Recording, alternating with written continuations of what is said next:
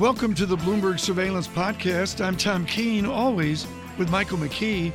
Daily, we bring you insight from the best in economics, finance, investment, and international relations. Find Bloomberg Surveillance on iTunes, SoundCloud, Bloomberg.com, and of course, on the Bloomberg. Tom Keene took a day off. Can you believe that?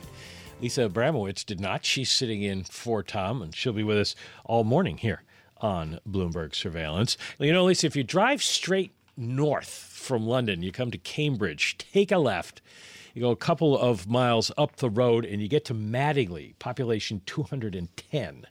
What does it look like? The Lord, well, we're going to find out because the Lord of the Matter, Baron Browne of Mattingley, Lord John Browne, is with us, the former CEO of BP, one of the people we have been talking to at length over the whole Brexit process, and I want to get to that.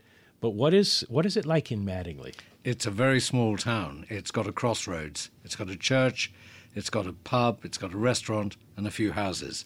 So this is the UK equivalent of a one-horse town. Does everybody know each other? Absolutely. And there's a nice town hall as well. And there is actually a big manor, which doesn't belong to me, but it belongs to Cambridge University. And they do a lot of teaching there. Do they bring you, like, tribute every year? No, this has all changed now, you know. It's ever since we separated from the United States that everything changed in the UK as well. Well, speaking of separation, you separated from us 250 years ago. Hold on a second. I was about to say, it's not like you have an institutional knowledge of this or a personal knowledge of it. Not at least in this life. Came along shortly thereafter, yes. You did separate, or you are going to separate at some point from the European Union. It does appear, and you were telling Guy Johnson and I on Bloomberg Surveillance on television, Brexit's Brexit. You didn't want it, but you have to accept it now. As a CEO, what would you do? You don't know for 2 years what the terms are going to be. Do you start making plans to move out of the UK, move your supply chains? Do you invest for the future? Do you start laying off workers? What do you do? I think it depends on which sector you're in. Where you have very strong regulatory issues, such as the financial sector and passporting to provide services and sales to investors, then you've got to hedge your bets. I think you've got to sort of think about where would you keep your staff and things like that.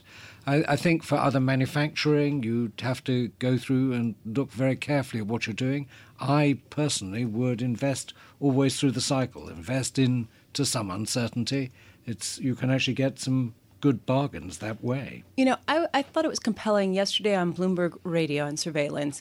IHS's Daniel Yergin said that the one thing that has brought down his estimates for growth is Brexit, and that they think that possibly that could affect a couple 100,000 barrels a day of oil and bring it offline as a result. Do you agree with that? It's possible, although it depends. It's possible. And I wouldn't disagree with Dan that it certainly will reduce growth in the world in one way or another. I'm sure that's the case. Whether it will change the big change of investment patterns that has occurred in the oil and gas business, I think it's unlikely. After all, we've taken trillions of dollars out of the investment in the oil and gas business. This will be a very small change compared with the big change as a result of the halving of oil prices.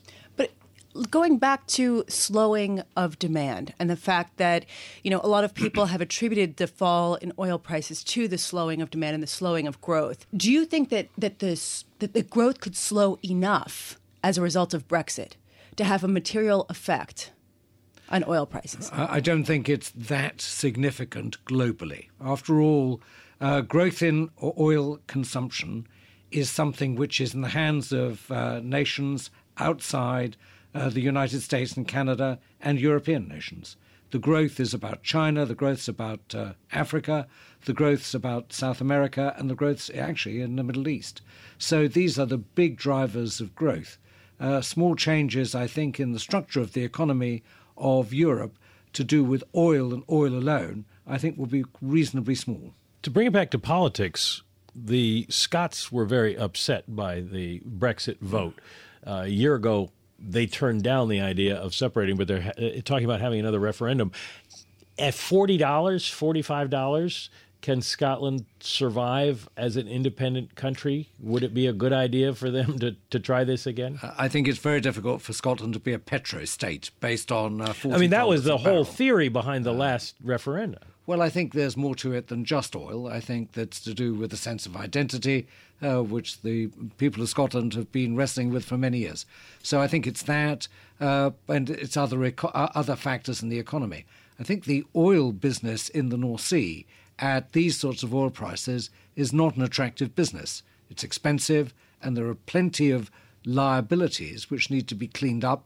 In fact, the cleaning up of the oil and gas facilities at the end of production is very expensive. And those liabilities have got to be sorted out before anybody thinks about who owns what in the oil in the North Sea. In referencing that, you're talking about, of course, deep water drilling, and I'm wondering going forward if North Sea or anywhere, if you really want to commit the kind of money you need to commit to deep water drilling when you've got fracking available, would companies just want to absorb as much of the fracking property as possible and do the easy stuff for a while? Well, fracking is obviously very important, and it's getting better over time as it gets lower and lower costs. So we do know that, and therefore higher productivity. But the world will not survive on fracking alone. Most of the oil in the world comes from much more conventional sources. These are offshore reserves in deep water, as well as onshore reserves in a whole variety of places, not least the Middle East. So that all needs investment. There's no oil field in the world that doesn't need reinvestment, because it's trying to walk up a downward racing escalator. You know, everything declines the whole time. So you need a lot of investment, and people will still have to figure out ways of drilling in deep water, and that will mean that there'll be some pressure on prices as we go forward. Has there been a concomitant change in the technology for deep water as to what we've seen with fracking? Not yet. I mean, there certainly has been a lot of change, but the big change, of course, is nobody wants the drilling rigs, and so the cost is coming down. So we're here with John Browne, Baron of Mattingly, and we are graced with his presence on this day as people wonder about where oil is heading. And, you know, John, you were the head of BP, and you saw it through a lot of rocky times. Right now, there is a big debate going on about, is it supply, is it demand?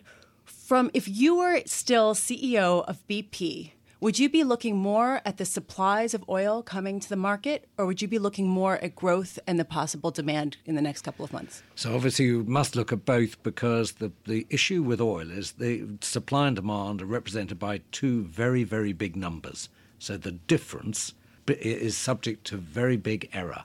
And what we're looking at always is the difference. Are we going to draw inventory? Are we going to add inventory? And that's the big question. So I always look at stocks, inventory, see how they're going. And I always am very skeptical about forecasts on demand, because they're consistently wrong, and they're affected by short-term information, which, when corrected, never turns out to be the case. And we tend to be rather optimistic about demand. Supply, I mean, there's a tremendous number of people analysing this, and they get it kind of right. But it's very political. It's determined by the actions of states and, of course, the actions of different crises. So if you look at today, there's plenty of oil which could be produced, but is not being produced because of issues, whether it was Canada in the past, Nigeria, Iraq, it goes on. So as a CEO of an oil company, how do you position? So you want to make sure you clear your cost of capital at low oil prices when you commit to investments. And you do want to make sure that you can see the point of payback in a reasonable horizon. And in the oil business, that's many years, but not so many years as to go into a future which is terribly uncertain. So you always take a slightly cautious view, but you've got to be very accurate on the quality of the asset. You know, commodity businesses are all driven by cost, and if you're the lowest cost producer, you'll be the last person to turn out the lights, you'll be fine.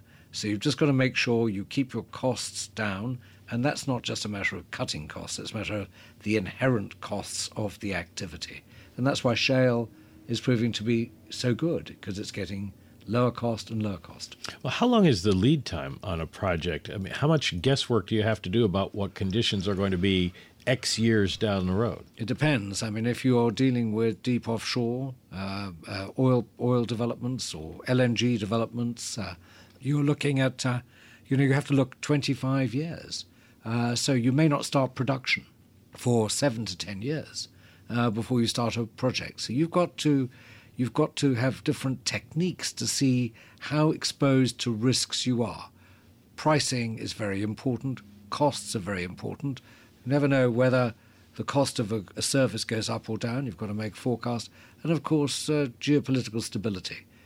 Are the terms and conditions you're given the ones that you will end up with when you start production?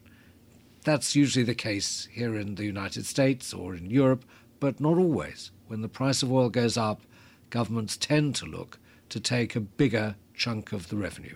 We've also seen a lot of geopolitical instability around the world in the last couple of years. Seems like more than usual, maybe on a micro basis, but country by country, you've got these oil facilities. How do you measure that? How do you know what's a good risk and what's a bad risk? Well, you can't, of course, so you've got to think about the different possibilities of how things come together. And people, I mean, generally, none of us are very good at, I think, understanding what might happen to nations. But, when prices are down, it's usually not surprising that political instability does go up in some nations because there's less money around. And so someone loses. I love, Mike, your implication that there's like a Breximeter or Trumpometer out there that you can kind of check and gauge whether or not you're going to run into some instability. I was just looking at some default data this morning, and it showed that defaults among U.S. junk-rated energy companies have soared beyond 10% and are expected to go up further. A year from now, do you think that this sort of lower-rated, smaller suite of energy companies in the U.S. will pose less of a competition? Oh, definitely. I mean, a lot of them will go out of business, and then post-bankruptcy, the assets will be sold, and some will, if they have any good assets. What you do see in the market is a lot of recapitalizations, so equity for debt, different type of restructuring of the debt waterfall. All of that's taking place. But a lot of the assets which are subject to these bankruptcies or the potential bankruptcies are very, very high cost, where I think investors are looking and saying, actually, the cost can't come down to make this work unless the price of oil is $100, and that's too remote a possibility. But do you think that as a result of this, other bigger companies are going to ramp up supply to sort of... I think that these small companies generally are not material, again, to the big supply picture. And some of the medium-sized companies, which are excellent, working in the unconventional business in the U.S., can certainly turn up activity and get production out more easily than these companies could have done. So I don't think we'll notice the difference. And besides, good assets never go away. So if they've got good things, people will be there competing for these assets, as they are today. I mean, they're paying huge amounts of money for them. John Browne, Lord Browne, Baron Browne of Mattingly. Thanks for being with us today. Thanks for coming in. Hopefully the pound isn't costing you too much money to come over here.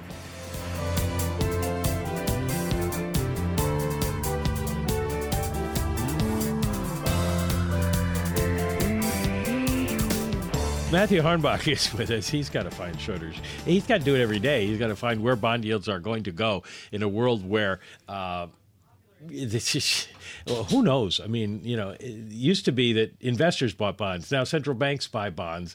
Nobody knows who or why or what's going to happen on a day-to-day basis, but we're going to ask Matt anyway. But Matt knows. Yeah, he's the global head of interest rate strategy at Morgan Stanley, and he has made the bold call of the year, which is by 2017, we'll be living in a 1% 10-year, 1%, I say that again, 1% 10-year universe, which implies to me like you could use the yield curve as a ruler at that point, right? Yes, the yield curve would be quite flat at that point in time. I mean, we're calling this the year of the bull because we've got central banks that are easing policy globally. We expect that to continue with the ECB at some point this year, with the Bank of Japan at some point this year, with the Bank of England at some point this year. And our chief U.S. economist, Ellen Zentner, is expecting the Fed to do nothing for the next 18 months. So there's a lot going on in central bank land, and we expect that with central banks doing what they're doing, it will be very difficult, if not impossible, for interest rates to rise very much in this environment.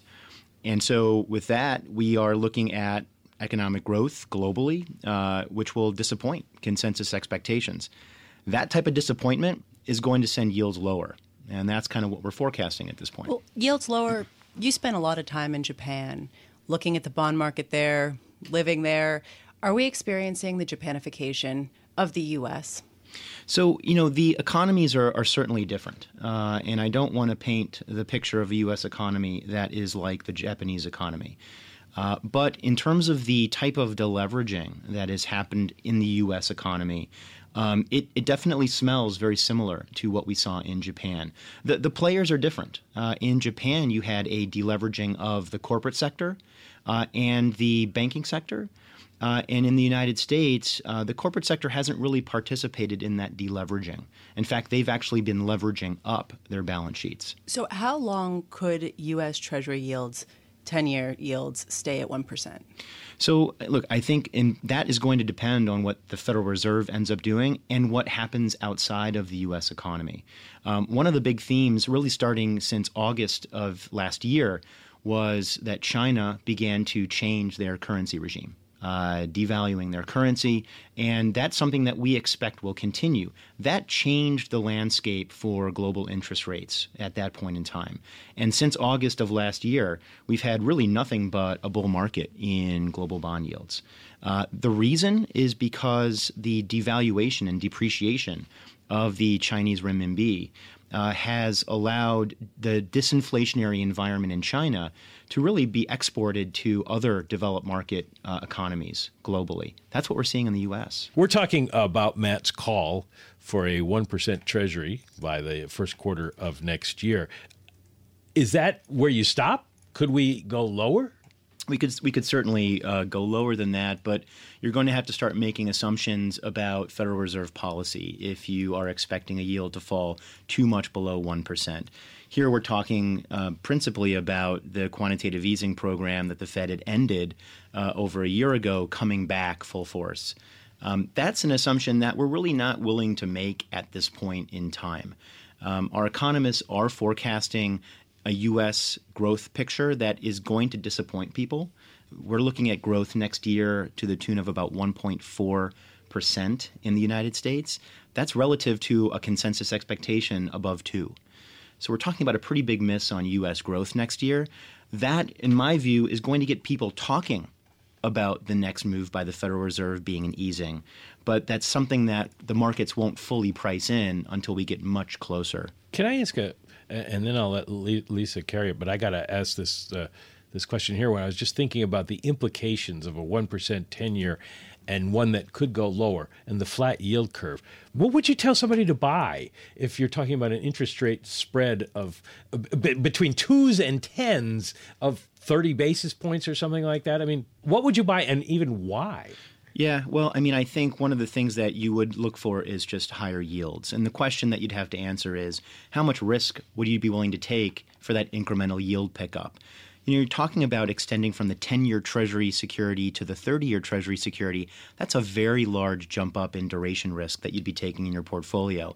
But if you want that incremental yield, that's what you're going to have to do. And that's what investors globally are facing these days is this decision between how much incremental yield do I want in my portfolio versus how much risk am I willing to take to get that incremental yield. You wonder what would happen to the 30, Lisa, because there aren't that many. Well, and if everybody's searching for yield, Well, I want to take the opposite side of this. I mean, I'm looking at flows data just for U.S. ETFs that focus on government bonds, and year to date, there's been almost $9 billion of inflows, increasing the total assets in these funds by more than 12%. You've seen incredible, record-breaking flows going into, in particular, U.S. government bonds and investment-grade bonds. What is the risk that you're wrong and that something happens and yields rise and these bets are going to go very bad very quickly? Well, there's always that risk. I mean, that risk has been present for 30 years, but that really hasn't stopped interest rates from trending lower. You need to look at what people are expecting and how things are going to come in versus those expectations. And for the past 30 years, we've had an inflation environment in the U.S. which has just not met people's expectations. Inflation has come in much lower, and that's what our economists are expecting will continue. When you look at the G10 economies across the developed world, we're forecasting core rates of inflation that are not going to meet central bank targets for a long time. What would you have to see? What would Morgan Stanley have to see to change that view? I think one of the things that would change our view is if we got the type of fiscal stimulus out of some of the major economies in the world that Like people what? aren't expecting. Like what? Well, we have to see something coming out of the euro area. We just don't think the politics in Europe or the politics in the U.S. Are going to help us achieve that type of fiscal stimulus that really is needed. Now, in Japan, it's a different story. We're expecting 8 trillion yen worth of real spending coming out of the Abe administration. That's something that people are talking about and have been talking about for many, many months now. But that's what we're expecting. We're not expecting that type of fiscal stimulus to come out of Europe, the U.S., or even the UK. Do you see helicopter money being on the table for Europe? We don't see helicopter money as it has been popularized in the media. The idea of helicopter money is one that we actually are already dealing with today in the fact that you have some governments that are running fiscal deficits and you have central banks that are, in a sense, monetizing those deficits with their QE programs. That is what I would call de facto helicopter money. Do you think that central banks will forgive the debt for the government? It will cancel out? I don't think that is in the cards, no. Politically, it would be probably unpalatable for these central banks to even consider doing something like that. So that's not something that we would expect to happen at all. How would explicit helicopter money affect trading in the bond market? If basically the conduit is from the fiscal authority to the monetary authority, where do retail investors or institutional investors come in that, and how would it work? I mean, in some ways, it would be similar to a traditional fiscal stimulus. There's going to be spending coming from the government, hitting the bank accounts of private sector players. They're going to spend that money. And the question is, what does the fiscal multiplier look like when you have this injection of cash into the economy? So ultimately, in the near term, you would see bond yields likely rise because the expectation for helicopter money is quite low at this point in time and the price of these markets. If you got helicopter money, I would expect to see bond yields rise. That, however, I would also expect to be temporary because keep in mind, you're going to have a lot more money chasing not as many government bonds. Think about it this way. When you have traditional fiscal stimulus, you have government spending, and then you have an increase in bond supply. So eventually that money can find its way into bonds. But helicopter money simply is just an expansion of the money supply. But there's no offsetting increase in government bond supply. So ultimately, and here we're talking years down the road, but if you do get helicopter money, it could actually end up being more bullish for government bonds over the long term because you don't have that increase in government bond supply. What if you're wrong in your call? What if the economy surprises to the upside, the Fed raises rates, even as some of them have suggested in the last couple of weeks, twice this year? This isn't just a call. I mean, if so many people are in at such a low yield, there could be a rush for the door. Absolutely, and that's why at Morgan Stanley we have a framework when we're forecasting interest rates, equities, foreign exchange, where we put together bull and bear scenarios. What if we're wrong? There's always a chance.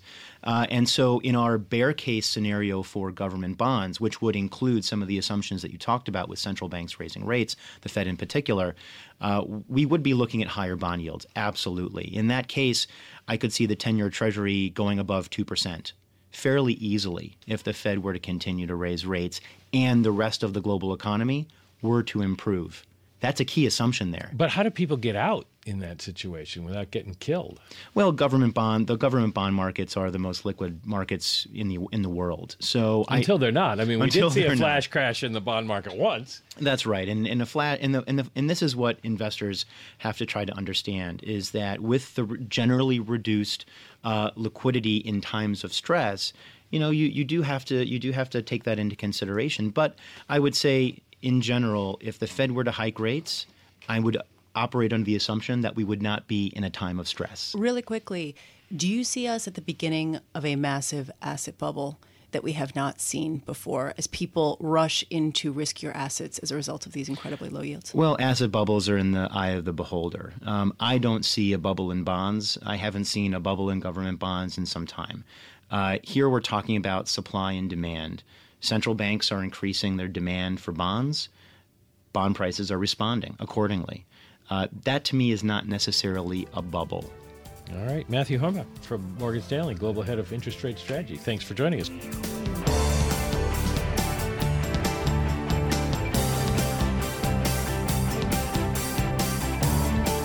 Well, Donald Trump did speak last night. They dropped the balloons. The party is over in Cleveland, but the memories linger. Vin Weber is with Mercury Partners, former member of Congress, frequent Bloomberg surveillance guest. And Vin, I know you were there for what? Did you stay for the whole thing? I did not, Mike. I was there Sunday, Monday, Tuesday, and Wednesday, but I'm not a delegate. And I've been through enough conventions to know that the best part of wisdom is getting out of town before the candidate accepts the nomination. Otherwise, you got to crush at the airport. So I left yesterday afternoon, came home and watched the speech last night in my living room. We'll get to the speech in a moment, but up to the point where you left, what was it like? Well, it was different in this regard. You normally go to a convention. By the time you're at the convention, the divisions of the primary season are pretty much behind you, and almost everybody is excited to varying degrees about their nominee. By the time we got to the convention in Tampa, everybody was pretty excited about Romney, even though there had been a bitter campaign in the primaries against him.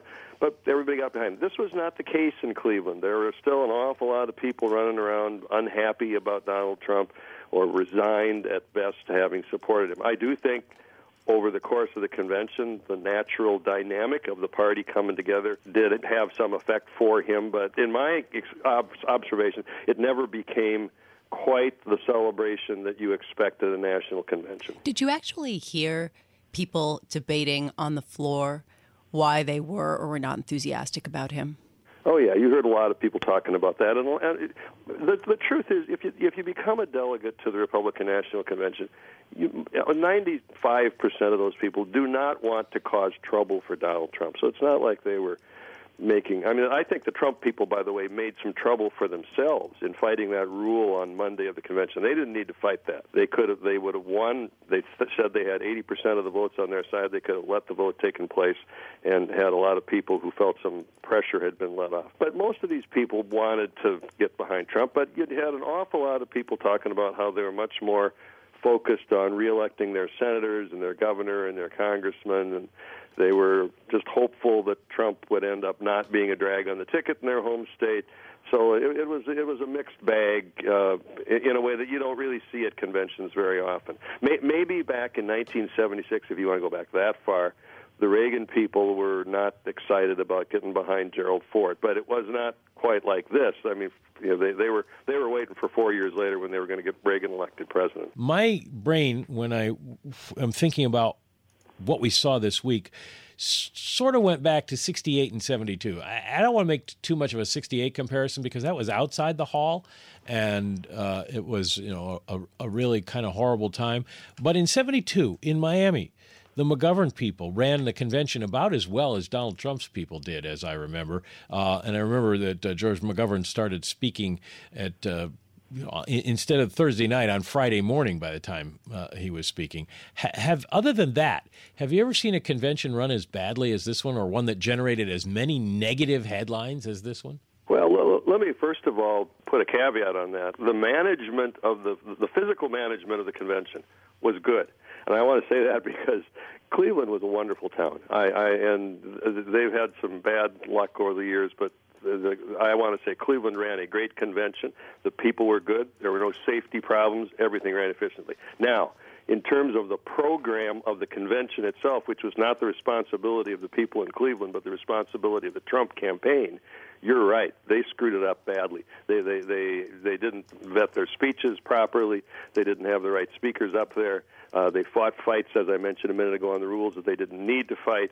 They got into a public argument with Governor Kasich unnecessarily, the most popular Republican in the state of Ohio.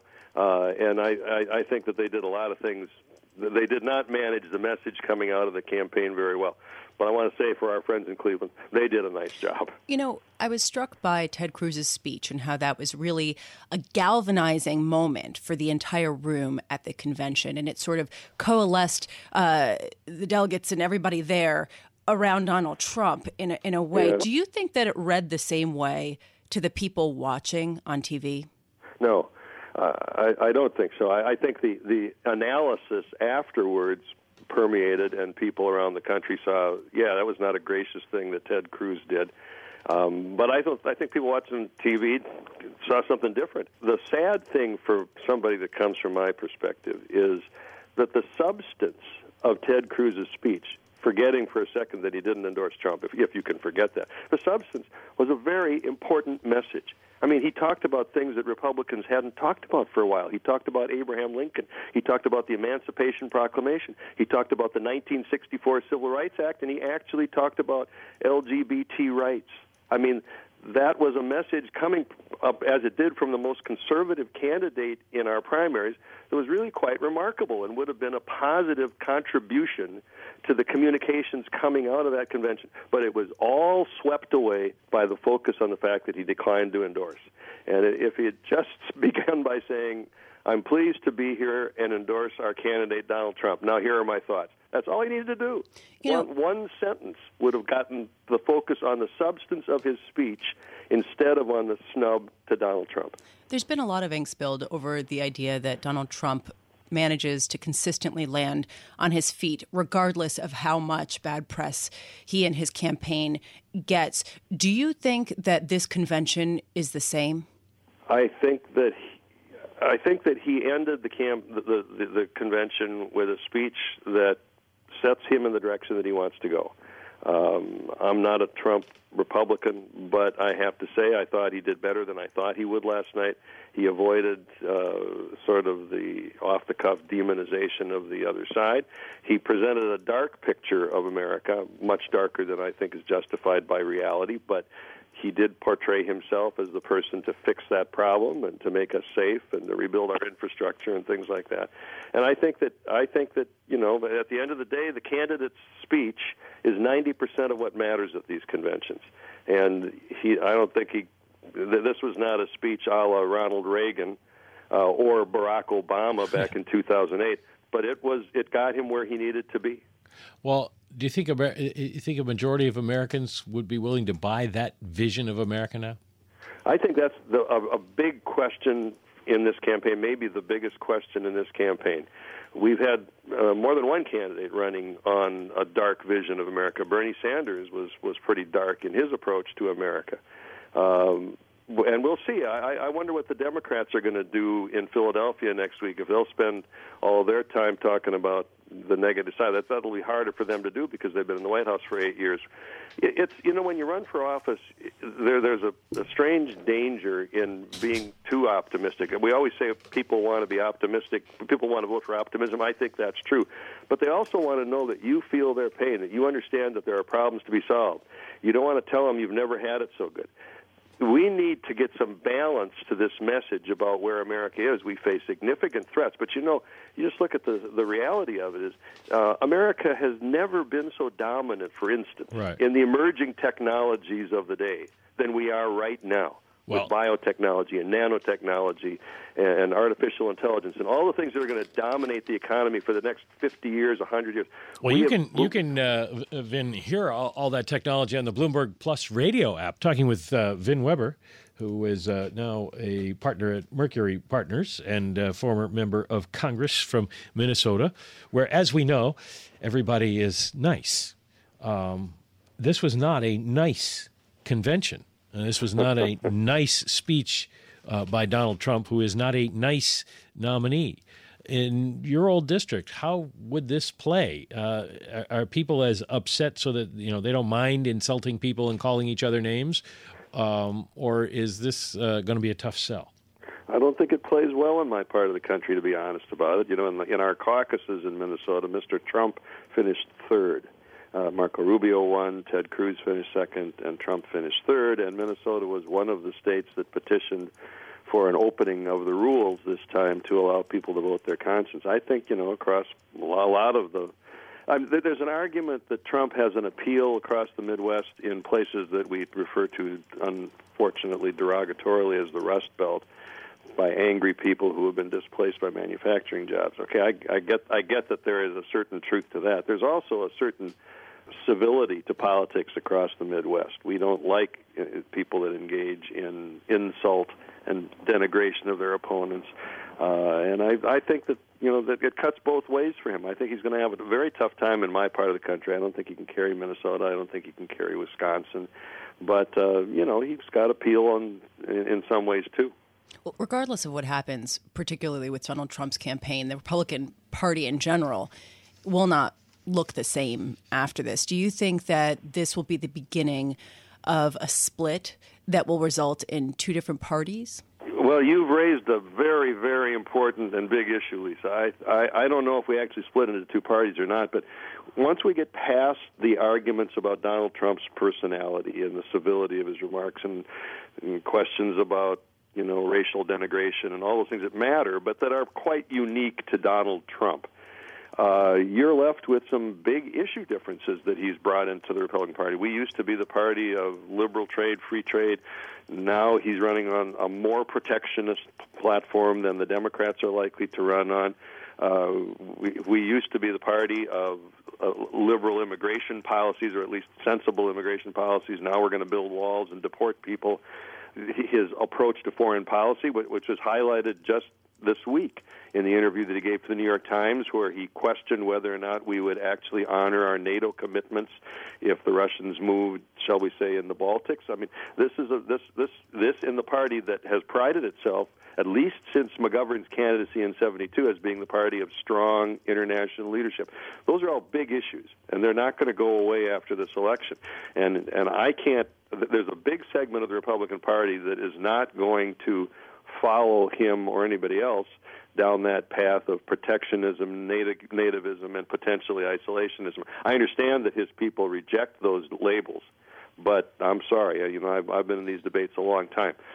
That's the kind of politics that they're practicing, and it's not what my Republican Party has always stood for, and there's got to be a party that stands for the things that we have stood for traditionally. I'd like it to become my party again, but if we're moving in a Trumpian direction, you could well see a challenge to the two-party system as it exists today. We had people mad as hell and not going to take it anymore in 1992, but the Perot phenomenon flamed out. The contract with America, which you know well, 1996, the Republicans came to power. Everybody was upset, throw the bums out, and that anger seems to have faded. So do we think that this may be just a Trump flash in the pan, or is there a real sea change coming? I think you cannot overstate the degree to which the personality of Donald Trump has contributed to this. There are real concerns in the country, and he's obviously touched a real chord with real voters. You can't deny that. But there's ways in which you can appeal to the voters and talk about their problems that are a lot less inflammatory and a lot less divisive. And we have a candidate here who has decided to ignore that and to throw away the rules of civility and to ignore the potential damage he's doing by dividing the country. If you remove him from the stage, I think there's a chance that you can deal with these issues rationally and seriously. I think that he's sent a message, the voters have sent a message to Republicans and Democrats alike that there are some problems that aren't being dealt with. But, you don't need to resort to the kind of bigotry and demagoguery that we've seen in his campaign in order to appeal to those voters. Just real quick, in about 30 seconds, what's the alternative? You said this is not my Republican Party. This election, what's the alternative? Oh boy, you've asked a tough question. I'm going to duck, Lisa, and here's the way I duck, which is the way I think a lot of Republicans are going to duck. We've got great United States senators running for re-election. We've got really good members of Congress running for re-election. We've got Paul Ryan, who's put forward an agenda for Republicans, and I'm going to focus my effort on congressional Republicans. All right, a great duck, which shows why Vin Weber was a politician. Thank you for joining us this morning, Vin Weber from Mercury Partners.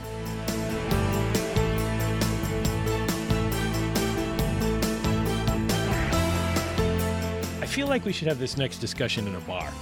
It is 5 o'clock somewhere, right, Lisa? I have to preface it by saying that before I got married to my husband, he made me read Moneyball about sabermetrics to make sure that I agreed with a statistical view of baseball. And you do, because you're still happily married, right? Correct. This is a great book, Ahead of the Curve by Brian Kenny. He's taken this to a whole new level here. It's not just using statistics, but how you could use statistics, things you could do. He works for Major League Baseball Network, so he obviously watches a whole lot of games. Just the fascinating the one I want to talk to you about, Brian, that I want to start with is the idea of what you call bullpenning. You learned this from the Cubans. You don't have starting pitchers. You just have pitchers, and you run them out there until they're ineffective, and you could go through a whole bunch of pitchers a game. This is why I say it's at a bar, because this one topic alone we could spend hours on. The first thing that struck me is, I root for the Mets, who have a mediocre bullpen this year, and they're looking for help. Can you find enough pitchers to do that kind of thing who would be good enough for all of the major league teams? Oh, absolutely. No question. We can have this discussion in a bar or a boardroom. This is all about asking questions like, why do we do the things the way we do? Why do we do it this way? And the answer to that, you probably know this through your own life, the answer most of the time is, because that's the way we've always done it. The reason we have starting pitchers is because that's what we did in the 19th century when only one guy would pitch the whole afternoon. And that was the reason why that was because the early part of the game was really batter versus fielder. The pitcher was just there as a delivery system. He threw the ball. You could actually ask the pitcher to throw it in a certain spot, and you could hit it, and then you ran around the bases. It was a very exciting game. That's really where all of this comes from. We had one pitcher pitching all day. Now, we obviously don't do that now, but why do we still have the 19th century model of one guy going out there for 6 innings until he's exhausted or gives up a bunch of runs, and then we go save him? No, start from the very start, just throwing 2 innings a shot, maybe 1 inning a shot, like the way you see in an all-star game. And specifically to answer your question, the average major league team now uses 23 pitchers per season. There's plenty of pitchers to absorb innings. If you just do the simple math, each pitcher could, and we're not going to give all those lesser pitchers the equal amount of innings, of course, but you could average about 90 innings a shot. So now we have guys throwing 200 innings and guys throwing 60 innings. What's wrong with somewhere in the middle? That's a better usage of pitching and a much better strategy, and you will prevent many more runs.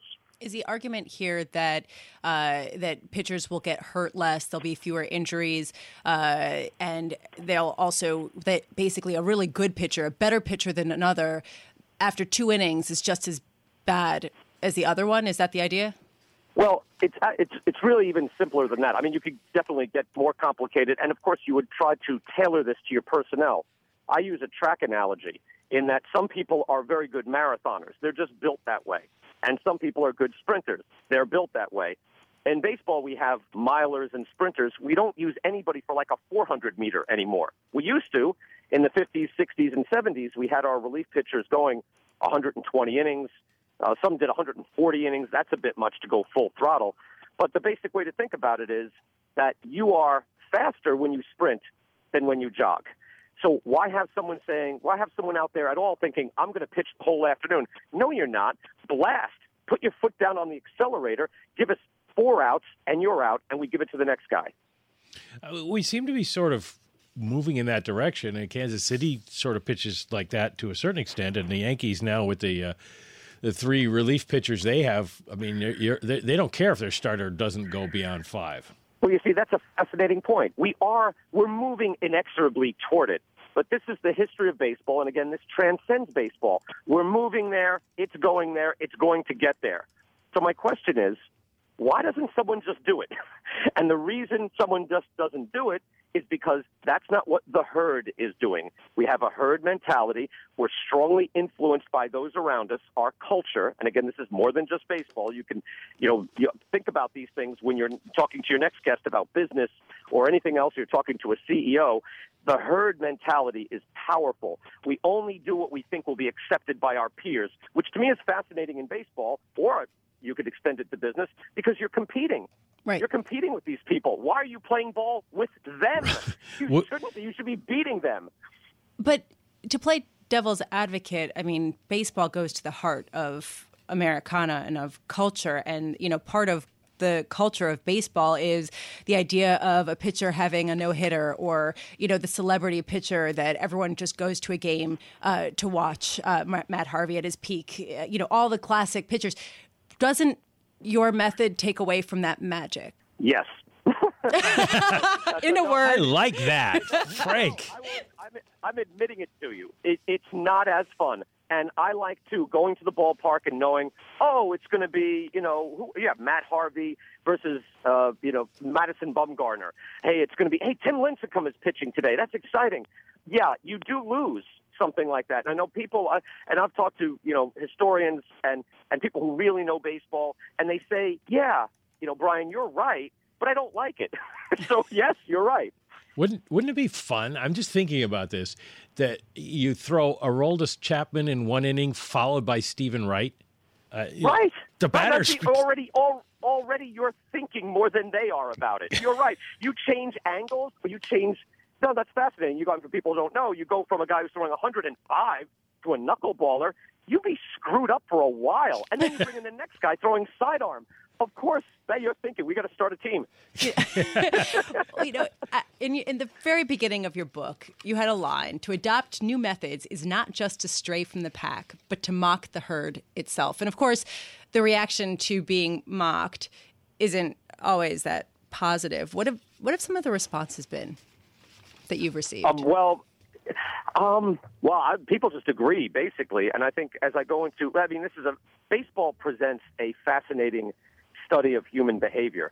And I did extra reading on this. I have one chapter in there on a guy who works for the Houston Astros, who was he worked for NASA before this, and has several doctorates and degrees in human behavior. His name is Sig Maydal, and he's the director of decision sciences. Now, he was a first of its kind in baseball, clearly, and it was done like, whoa, right in your face. We have a director of decision sciences, and in baseball that was unheard of.